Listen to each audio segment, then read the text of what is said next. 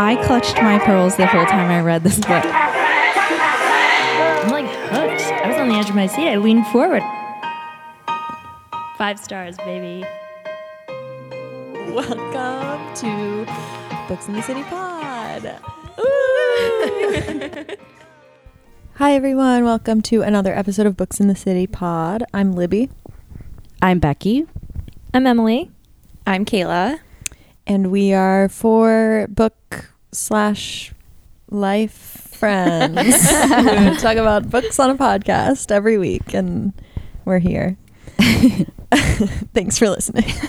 Oh my God. It's been and a that's the while. podcast. It's been a while since we've been in person, so that's what you're hearing right now, I think. Yeah. Welcome. We're so awkward. We've been together for like 4 hours and we're just now recording. So. Off to a great fast start. What is Classic, life? like old Books in the City recording. Yeah. Hey, Emily. It's your book club month. What? It is. And I have a pick for you. So I recently read a book called Love in the Big City. They made fun of me for the way I said it because I always say love in the big city. But that's very It's cute. much, It wasn't making fun of. That's very much the tone of the book. It's by Sang-Yum Park and translated from Korean by Anton Her. It came out recently, so if you need to place those library holds, get them in now. And yeah, it's a fun Korean read, and I think we should talk about it on... She's picking live, you guys. Yeah. Okay, so we'll talk about Love in the Big City on Sunday, April 3rd at 8 p.m. Eastern Time. Yay. Exciting. Ooh. Mark your calendars. This has a good cover. And the inside is bright pink. Ooh. Fun. Mm-hmm. Now I have to read it.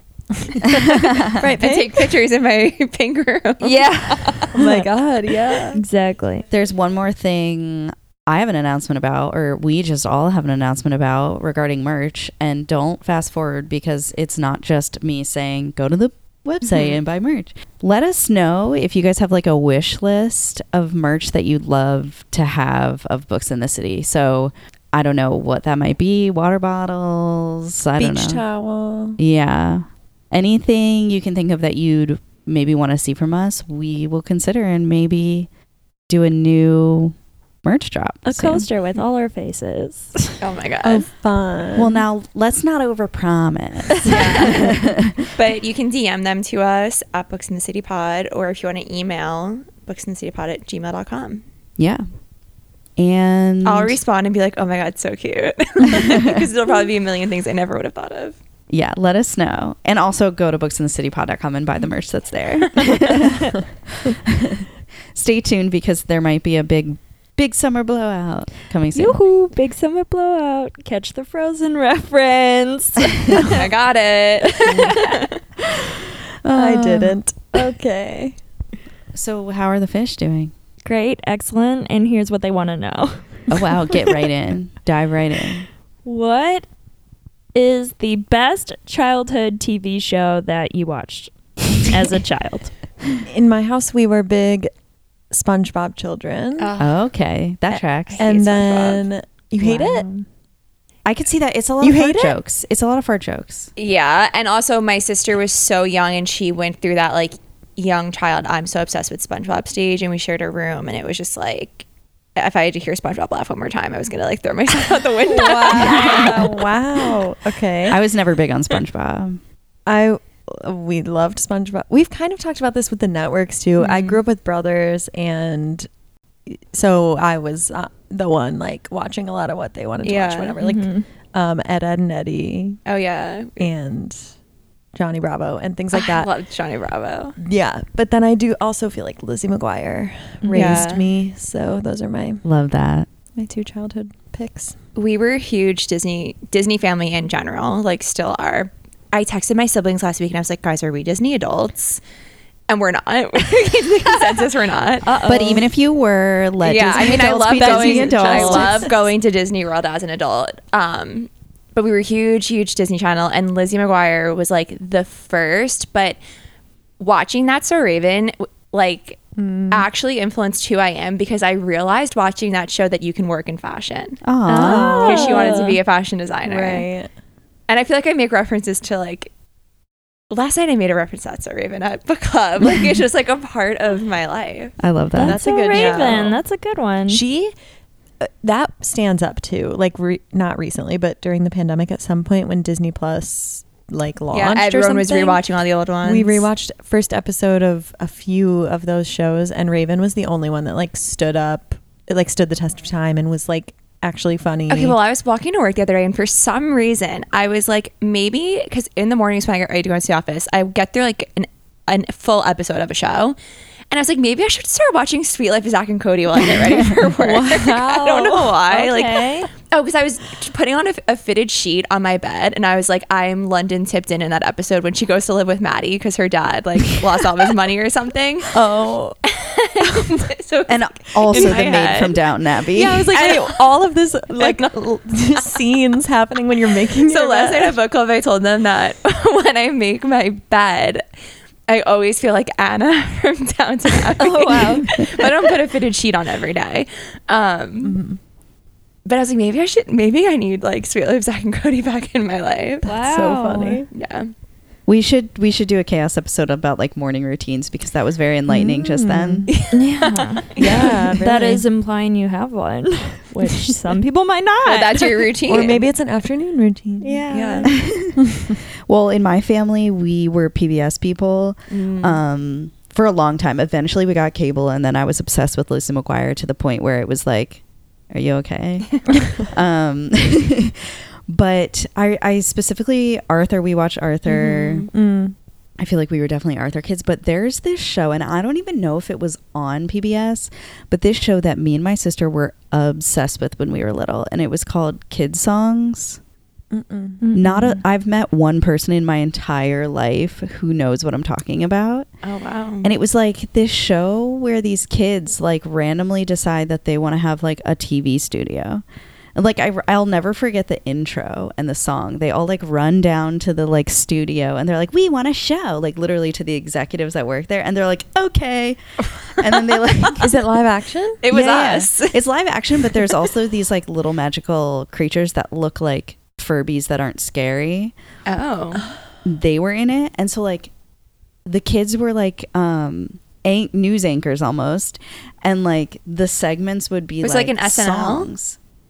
No, because it wasn't necessarily funny. It was like kind of educational, and like there would be songs and music videos, and like the music video would be to like the wheels on the bus go around, and like Oh, wow. you like learned, there was like the different learning segments and stuff. But like I remember my sister and I would watch it. We had this little like kid-sized table, and we like sit there like we were little anchors. That's so cute. But like if there's any listener out there that knows what kids songs is, let me know. I think it was really big in the 80s. Oh. And there's some people on it that like went on to be on other shows. Wait, so you were watching reruns? Probably, but Well, I mean, you weren't alive in the 80s. I wasn't alive in the 80s, but I do think it spanned. She quickly traveled back in time. You were there? What? I'm going to look it up because I think it continued into the 90s. Kid songs with a Z. Of course. Oh, no, there's no Z. That's the Mandela effect. Weird. Okay. It ended in 98. It started in 85 and it ended in 98. Oh, wow. Okay. That's a long time. Well, anyway, that's the show that Kid was really big in songs. my house. And obviously all the PBS shows, Wishbone and like all of Mhm. those were like classics. And then eventually we became the spoiled cable TV kids that my parents were trying to avoid. Oh my god.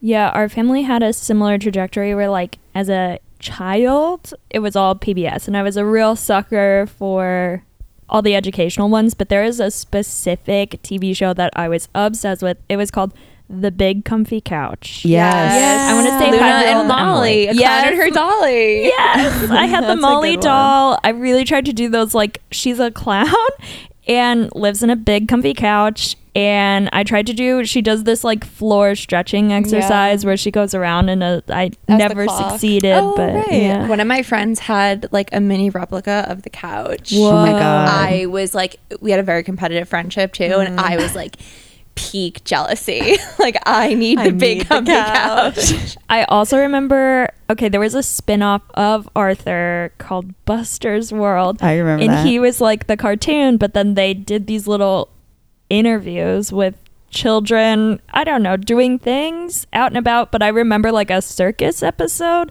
And it was a cool behind the scenes on what goes on in a circus, how you train. There was like, for a hot minute of my youth, I genuinely had career aspirations of clowning. I was my God. really I can just thinking. imagine your parents, like some older relatives. So, oh, what do you want to be when you grow up, Emily? And you're like, a clown. Listen, I always had very distinct weird tastes. This girl was like 5 years old No, and I was really? like, I would like to play the violin, please. What kind Well, of... that's normal. That's cool. Yeah, okay. Usually that feels like a thing. Emily will say things sometimes thinking it was like this quirky part of her childhood, and we're like, no, we all had that exact experience. Yeah, just... I guess 5 is like a little young for violin. Like, I don't You're know. just Be a a child genius, prodigy. okay? Yeah. I was... Worldly. But I think people with classical music, it's usually like their parents forced it on them. Yeah, I was like, yeah. I want this for me. Make it Force happen. me into it. And obviously, you know, like baby budding scientists, I was really into those like animal shows on PBS or like Animal Planet, that kind of stuff. Didn't they do Animal science on Planet. Zoom? Yeah, I liked that one. Yeah, Zoom. Oh, Zoom. Zoom. The Magic School Bus, Yeah, I like that Zaboomafoo, one. you know, like all the Zaboomafoo. science-y That was a kid good shows one. before we got cable, and then I watched like all the things that everyone was I watching. don't remember a time that I didn't have cable. Must be we always nice. had it too. Yeah, I remember not having internet. We were like late on internet, and I would go to my friends' houses, and it was all about like playing games, and I'd be like begging for the internet, which I feel like just tracks with like dial-up. who I've become. That's so funny. We should do like a part 2 where we talk about our childhood favorite computer games, because these are Yeah. triggering me. Yes. Should we talk about books? Yeah. Yeah. Can Libby, I go are you first? I would like to be. Okay, I'm talking about a book that might be familiar to some people because it was the book club pick last month. And it was so fun having book club with you all. Just kidding. We're recording from the past and we haven't had book club yet. But I'm talking about The Idiot by Alif Batuman. It came out in 2017. This is like maybe one of the funniest books I've ever read. Whoa. I wasn't expecting that, and I don't like laugh out loud at books, like even books by comedians that are meant to be funny. But there were just multiple times in this book that I was like by myself audibly like laughing out loud, which just doesn't happen. I can't express that enough. I'll get more into like the humor later, but it definitely had everything to do with the narrator of this book. So the title of the book, The Idiot, pays homage to the Russian classic of the same name. And I feel like that kind of sets the tone for the whole book. Just an aside about that. Nicole, when I was texting her about like drawing the graphic for the fan club postcard, She thought it was the Dostoevsky. she was like, oh wow, a chunky Russian lid. my That's God. really bold for the book club. And I was like, no, not that one. Well, That's funny. I've read The Idiot by Dostoevsky, and it's not like this book isn't like a retelling or anything. And throughout the book, she like references other Russian classics, including I think Crime and Punishment by the same author, but she never directly like mentions The Idiot, which was interesting. I don't know if there's like something to like analyze in there, but anyway. So it follows this main character. Her name's Celine. We meet her at the very beginning of her freshman year at Harvard, where she has decided to study linguistics. She's from New York City, and she's the daughter of Turkish immigrants. And basically the first half of the book follows Celine's freshman year at Harvard as she like makes new friends and like spends her time going to classes and figuring out kind of what she wants out of life. Like it really takes you back to that mindset of being like a freshman in a new place with this weird like semi-adulthood freedom, but also like you're still a child type of thing. So yeah, so she's pretty confident that she wants to be a writer, but she's extremely self-conscious just about the idea in practice and kind of about like everything in her life. She's just a very like awkward human. In her first semester, she submits work to writing contests, but there's like a whole part where she's like humiliated when she wins one of the contests, and she's like, I don't want anyone to think that what I was writing was like that I thought it was good, and like that kind of mentality.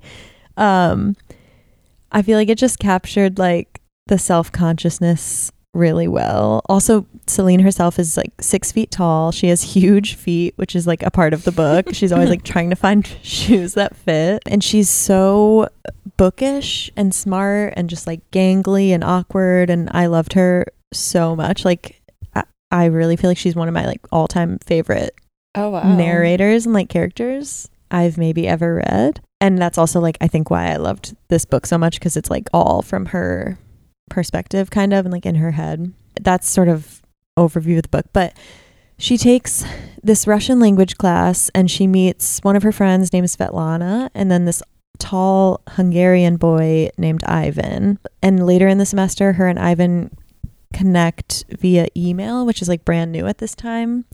And so there's a lot of commentary on like the weird connectedness of that email allows, which it was funny to think of it as like this new thing to just be able to email someone.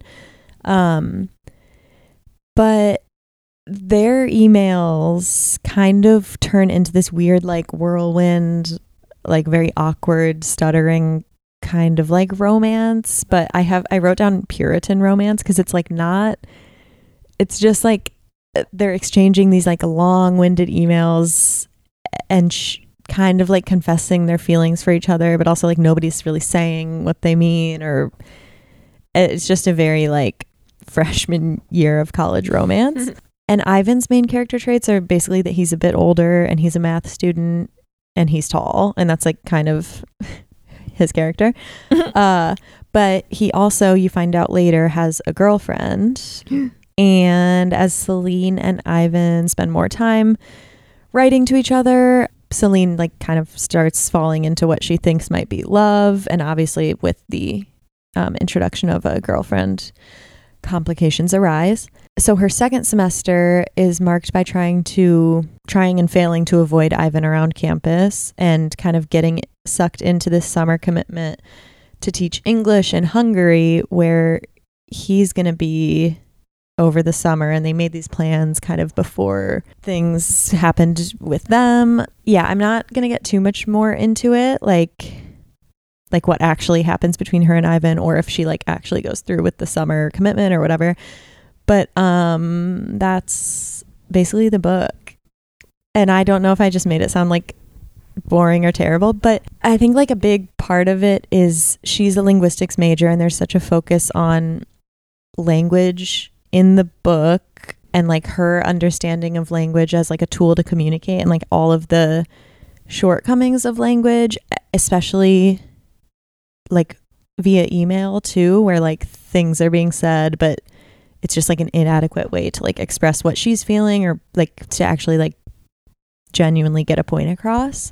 So like her struggling with just like how to communicate with language alongside like her learning basic Russian, and like trying to connect with this boy who also isn't communicating. It's just like a lot of fun like language stuff, which I really enjoyed. And then especially with email too, when like the full conversation is like regurgitated back to you under, you know, in an email chain. She's just like experiencing this way of that, I don't know, language just fails her a lot, but in very funny ways. And yeah, I will say it took me probably a good 70 pages to get into this. Like before 70 pages in, I like had to force myself to pick it up, and I like wasn't really getting the point, and didn't love it at first, but it turned into just like one of the funniest books I've read in such a long time. And like Celine's way of viewing the world, and just the situation she finds herself in, or like the details that she picks up on and chooses to like share when referencing a different situation that like on paper wouldn't be as interesting, was just so fun to read. She just had one of the best worldviews I have ever read, and she's so awkward and refreshing and endearing, and it just really took me back to like this age when you're like new in college and think every idea or every experience you're the first one feeling it, and like it's just everything feels so big. And yeah, that's it. I loved it a lot. I gave it 4 stars. Nice. Yeah. And I didn't know this before I picked it for book club, but there's a sequel coming of Celine's sophomore year at Harvard. Oh my God, that's cool. It's called Either Or, and it's coming in May of this year, and I cannot wait. And I'm glad that this is going to be kind of fresh when I read that. You do it for your next book club. Oh my God. Force everyone to read this who didn't. Read the series along with you. Yeah. Start over. I need to reread it. Were you laughing? What? Were you laughing so hard? I don't remember. Oh like my I God, read it in 2016, and that was when I was reading a lot of chick lit and a lot of like thrillers, because it was like when I was, not that those genres mean like less intelligent or anything like that. It was just when I first got back into reading, and I wasn't reading something that it's like heavy, easy to consume books. Yeah. Like, yeah, I was reading quick reads, and then for some reason I got that. I don't know if I liked the cover, if I thought I looked like a cool girl reading it or what, but like, yeah, it was everywhere. Yeah, and I remember loving it. I'm sure it took me a while to get into it, and I still don't really DNF that often, so it was probably during a time where I like literally refused, like I had to finish it. Yeah. But I remember really loving it. So if anybody is afraid of the book, just know that like if Becky can read it. I think there's a lot in there for like a lot of different types of readers. It's just like so, like there's a scenario where she's in a shoe store and she wears a size 12 shoe, and the man only has women's shoes up to size 11, and I feel like I remember that. And then he's like, well, I have a European 36, and she's like, he and I both knew that that's an American size 11.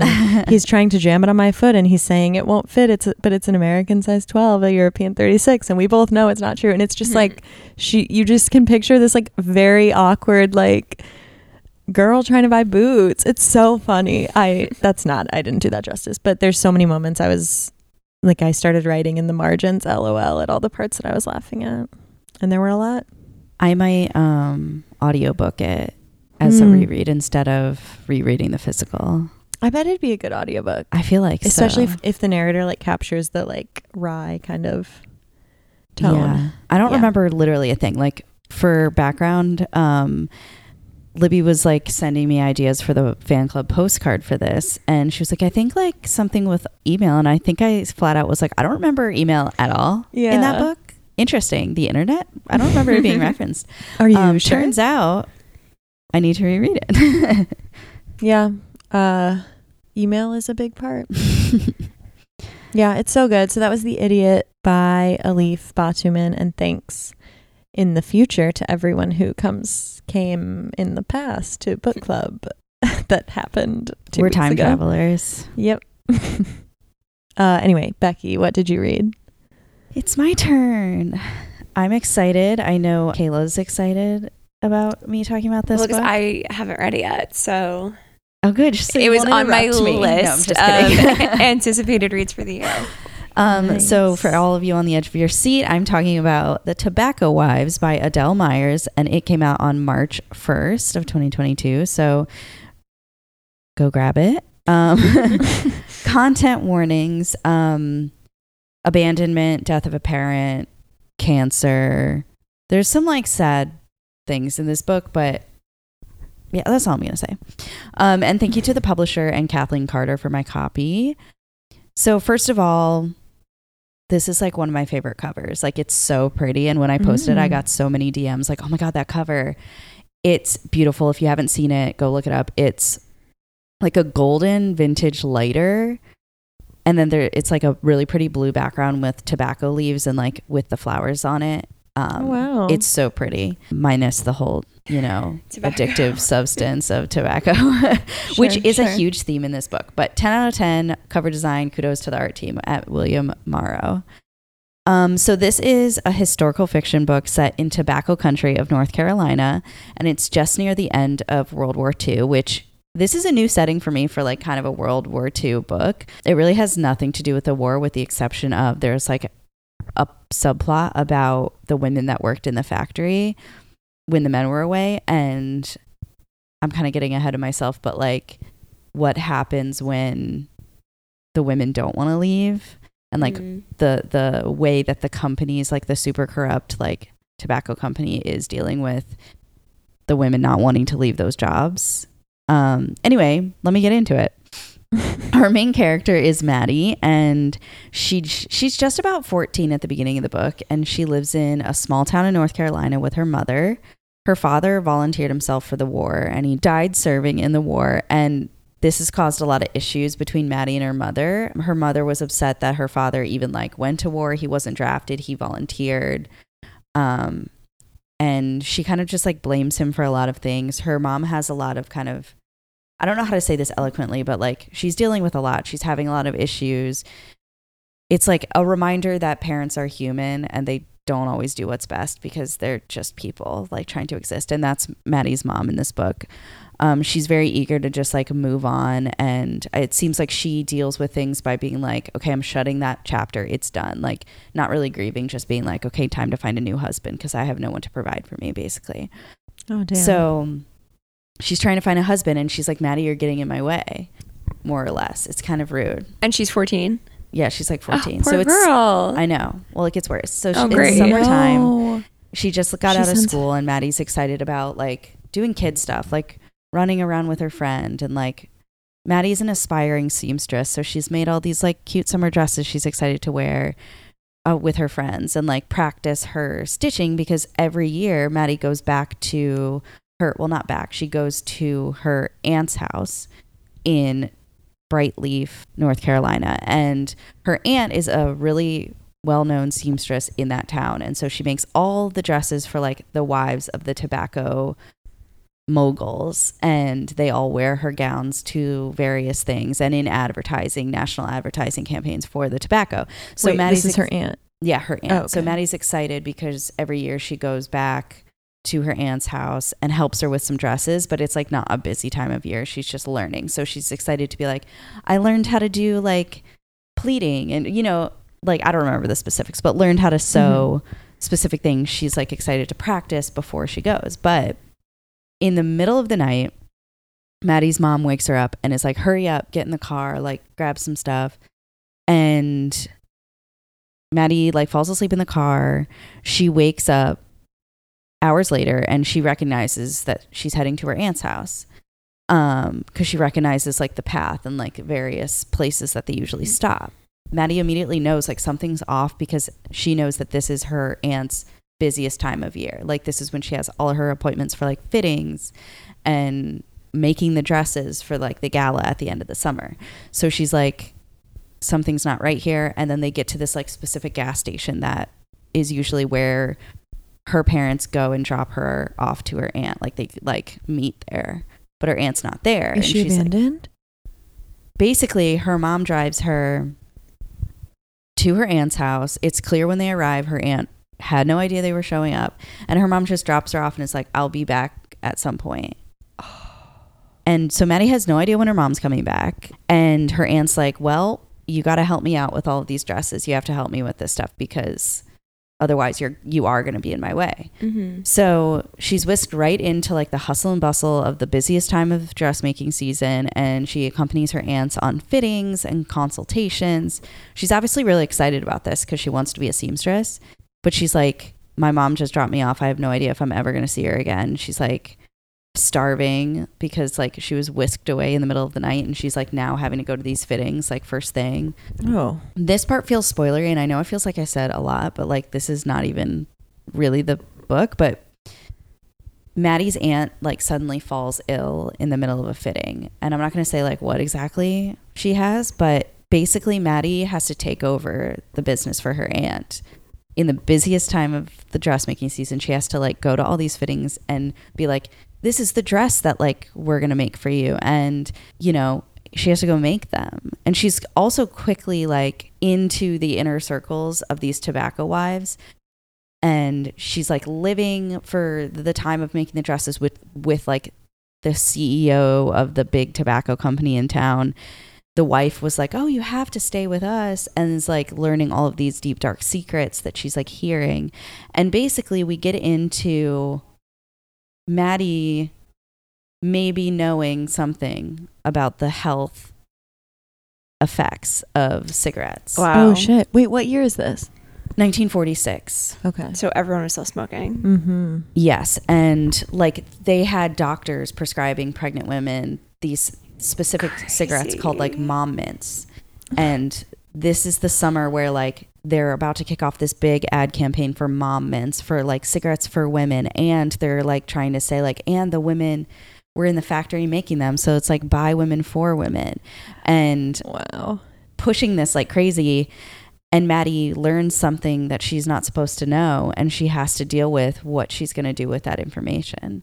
It becomes very like Mad Men in a way, because I kept thinking about like the advertising campaigns in Mad Men for cigarettes, and how like they were fully aware that this was bad, but they had to push it as doctor approved. That's like the whole first season, the Lucky Strike. Yeah, exactly. Yeah. So if you liked Mad Men, you'd probably be into this. Has to be a weird experience reading it. Obviously in 2022, we know what cigarettes really are. But what was interesting was looking at like, we know that like big corporations, especially corporations that have to do with like cigarettes and like pharma, like we know they're corrupt, we know they're hiding things. But in this book, it was interesting to like see how it all played out, and see how somebody might react if they're like just a kid, just like already stressed as heck.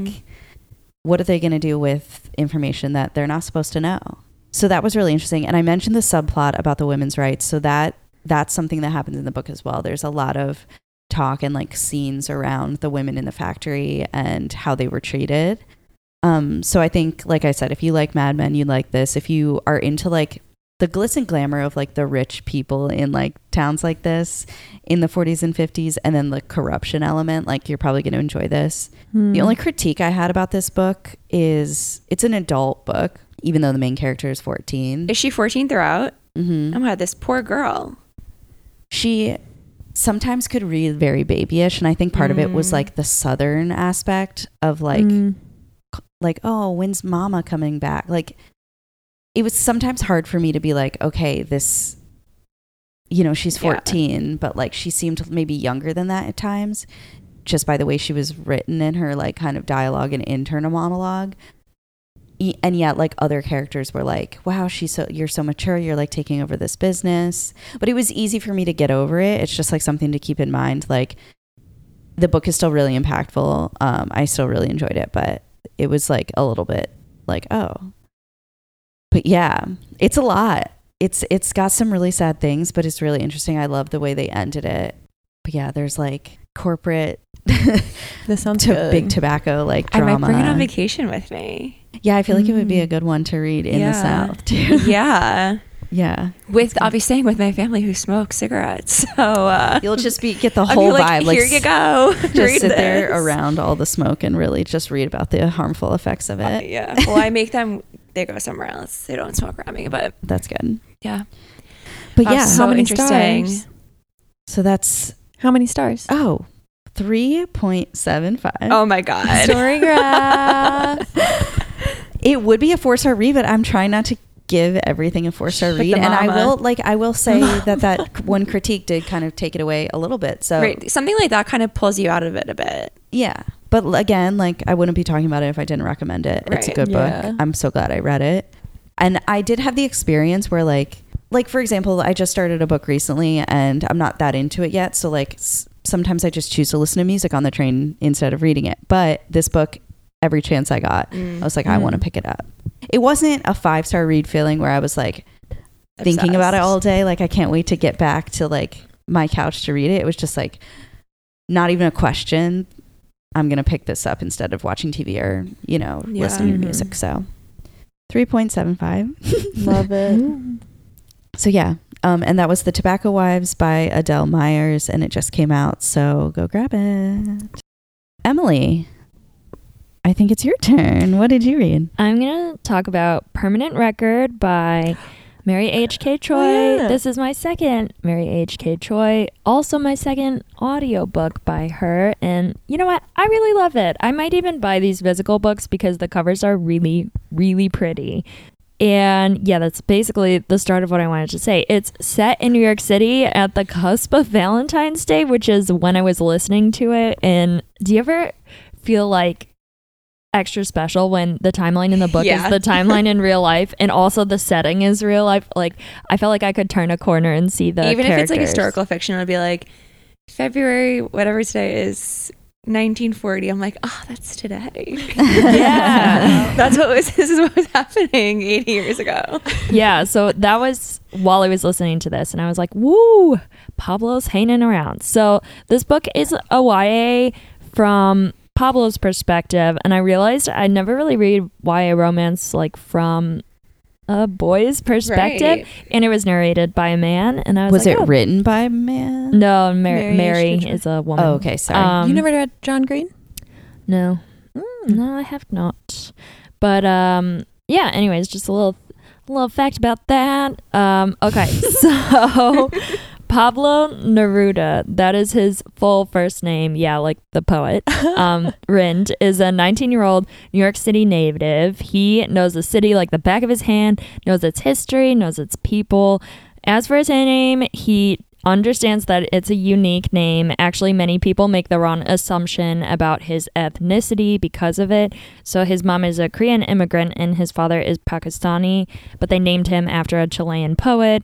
And he makes a joke about this early on because his little brother has a tougher name, and he goes by Rain. So he's like, I know, we have funny names. But we eventually find out that Pablo had recently been enrolled in the NYU Gallatin School of Individualized Study, but he dropped out and is working at a health food store, Reed Fancy Bodega. So there's like a joke about the level of bodega-ness of this place he's working at. It seems a little high-end. Unfortunately, that experience has left him feeling a little directionless and even more unfortunately strapped with a ton of student loan debt. Wait, do you know why he dropped out, or are we just meeting him like in the aftermath? He goes into it later. Oh, okay. Yeah. So to pass time at the overnight shift, Pablo likes to make interesting snack combinations and uploads them to an Instagram page featuring like snacks and sneakers. Pablo has 19K followers, so Wow. good for him. Go, Pablo. And obviously he likes to watch the regulars come in and like judges their snack choices. For those who are not based in New York City, the bodega is a very specific experience. It's like a convenience store, but not quite. They sell tons of things. A lot of times you go to the same place over and over again and buy like the same. For me, I go to my local bodega, I get ice cream. Always Ben and Jerry's, and then you like kind of get to know the people that work there, and it's like a whole New York City experience. A lot of times there are cats, a lot of times it's like it smells weird, or I don't know. It's like your local convenience store. So, and these places are usually open like 24 hours. So one day a girl walks in at 5 a.m. and looks like she's just got back from a fashion show, and he's kind of admiring her selection because she goes for this nice brand of ice cream that he has personally asked the store to stock, and some salty snacks to complement the sweet. And she's about to add some sour gummies when he's like, whoa, let me snack doctor you, and instead recommends like a slightly different flavor. So obviously they start cute bantering about food, which is my favorite kind of banter. And when she goes to put down her card, he realizes it's an elite black Amex. And then he realizes, oh shit, I know this girl. Her name's Lyanna Smart from Disney Channel. Picture like Zendaya or like Olivia Rodrigo. So like she started in the kids scene, but she's like breaking big, making music, and like is becoming a big celebrity. Oh, fun. So he recognized. Wait, actually from Disney Channel in the book, or like? I think so, yeah. That's funny. So he's trying to like play it cool because obviously the girl is a celeb, and then she recognizes him from a video that went viral of him prom posing to his girlfriend in high school, but he got rejected. And the camera like deep cuts on his face, and he's like a sad face, so he trends online as this meme called Sad Boy, and she goes, "Oh, you're Sad Boy," and he was like, "Oh fuck." So anyways, things kind of like spark on this one night, and they kind of drift apart, obviously, as you do when you're like speaking to strangers. And it all kind of starts to feel like a fever dream to Pablo when he's stalking her Instagram page and realizes she's kind of subtweeting their inside joke through hashtags on her, oh my God, on her pictures, on her like recent promotional tour. And he realizes, oh, she's back in New York City and she's subtweeting through a hashtag. Maybe they want to reconnect. And IDK, maybe they do. She wants him to know. Maybe you have to read the book to figure out what happens next.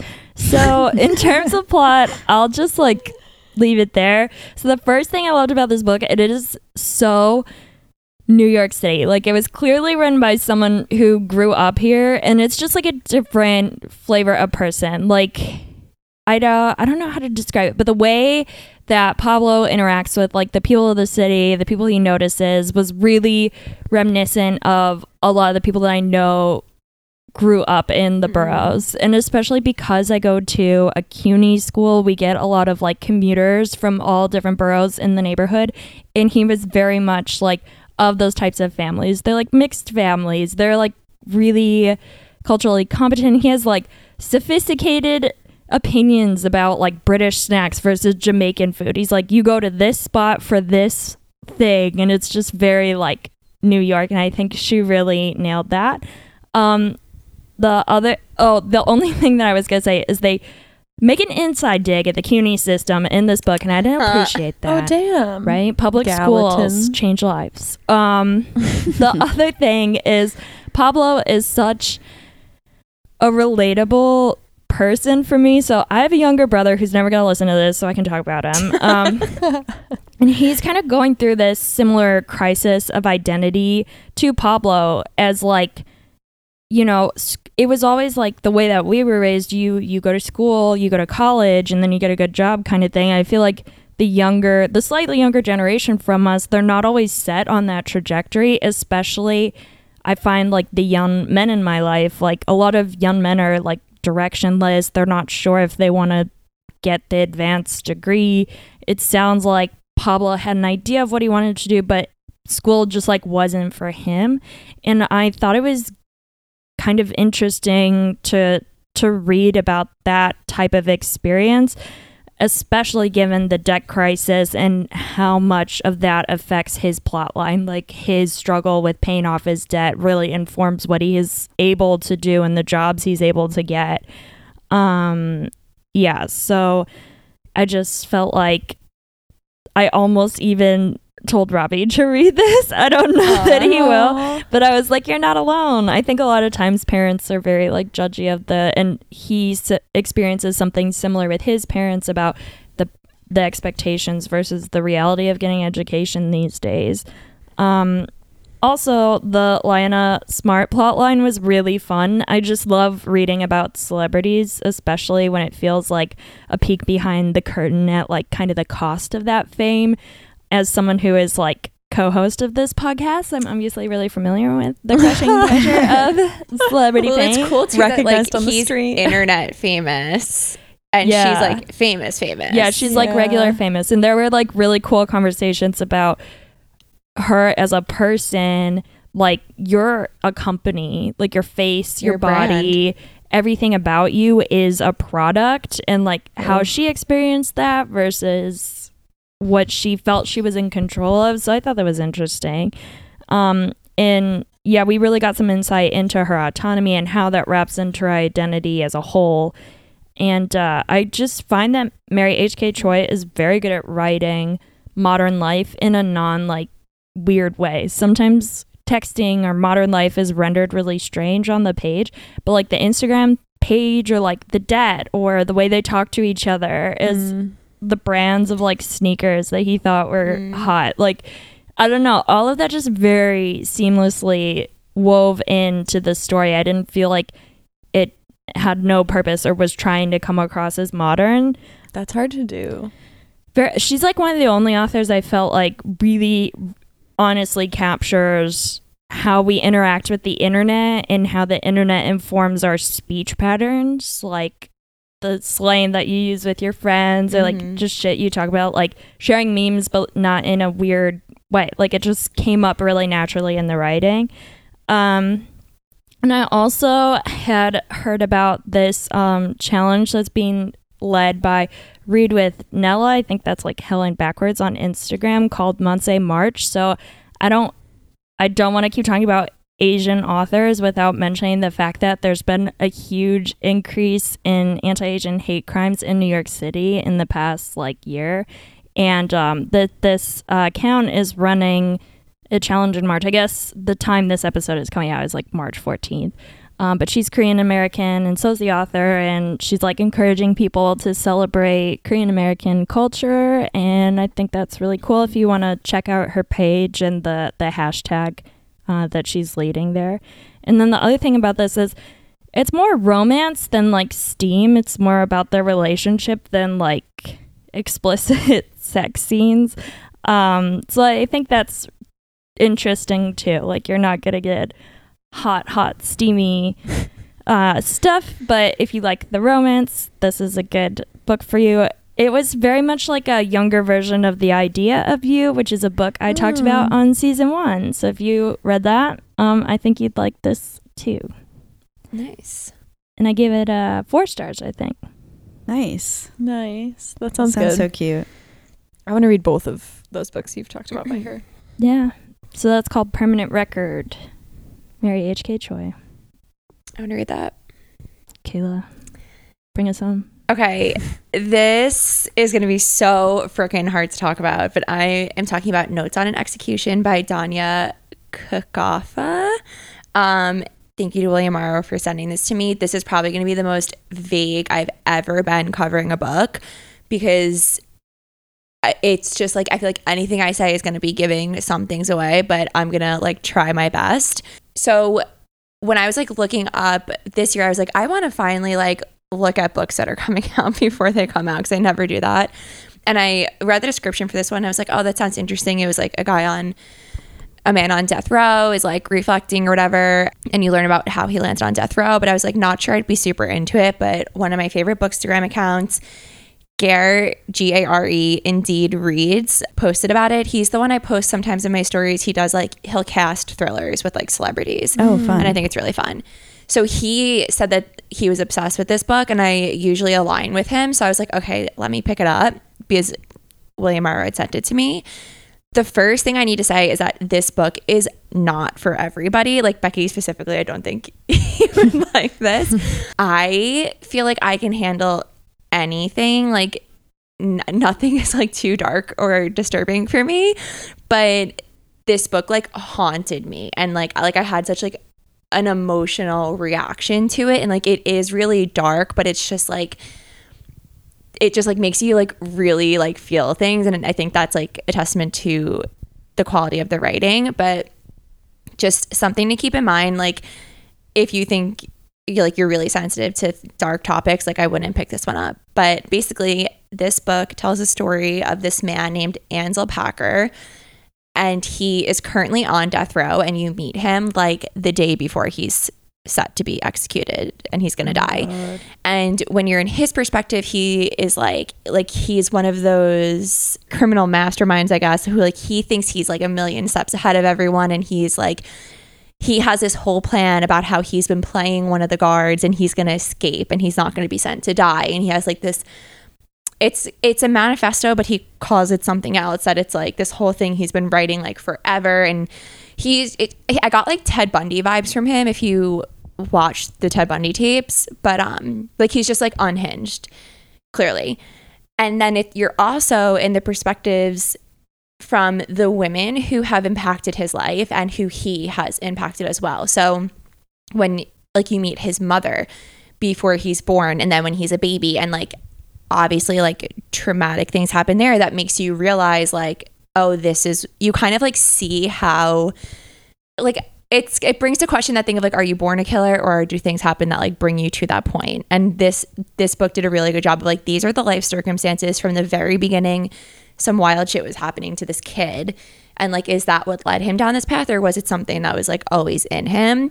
And you also have the perspective of his sister-in-law from when he was just her sister's boyfriend through then obviously when like they had gotten married, and then a childhood acquaintance who ends up being the detective on his case. Whoa. Which that's like a slight spoiler, but it's on the back of the book. So basically, when you're in the perspective of all the women, you see his life unfold. So like the mom, it's obviously the beginning of the life. The childhood person, it's like their childhood, and then the sister-in-law, it's like college, and then a bit after college, and then from him, like the minutes, hours, literally seconds leading up to him like being executed. That's all I'm going to say for plot. This book is stunning and the plot is so interesting, but the way that it's written, like I was mesmerized by it. It's not lyrical, but it kind of flows that way. And I check the time obsessively. Like I have OCD. That's like one of my things, but I like started reading this book and then I looked at my phone and it was like 3 hours later. And I was just like, wow, so lost in this. I couldn't stop reading it. Like,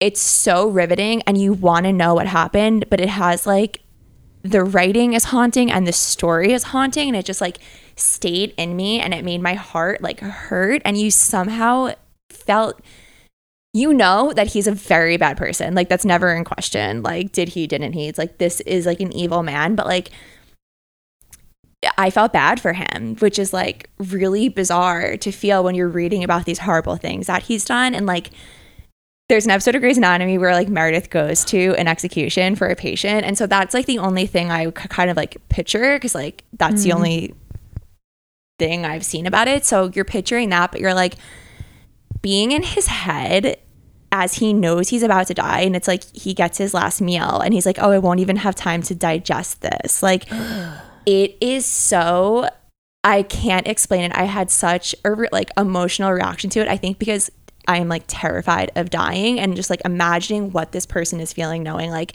I am going to die at this specified time. I'm also watching The Tudors, and I just watched when Anne Boleyn got executed. And so I was like feeling that. A lot of people getting executed. But yeah, it just like sucked me in, like stuck with me. I was like upset after reading it, but I loved it. It feels weird to say that I loved it, but I think there's something to say about a book that like you cannot stop reading the story, and it's a story I'm obviously not.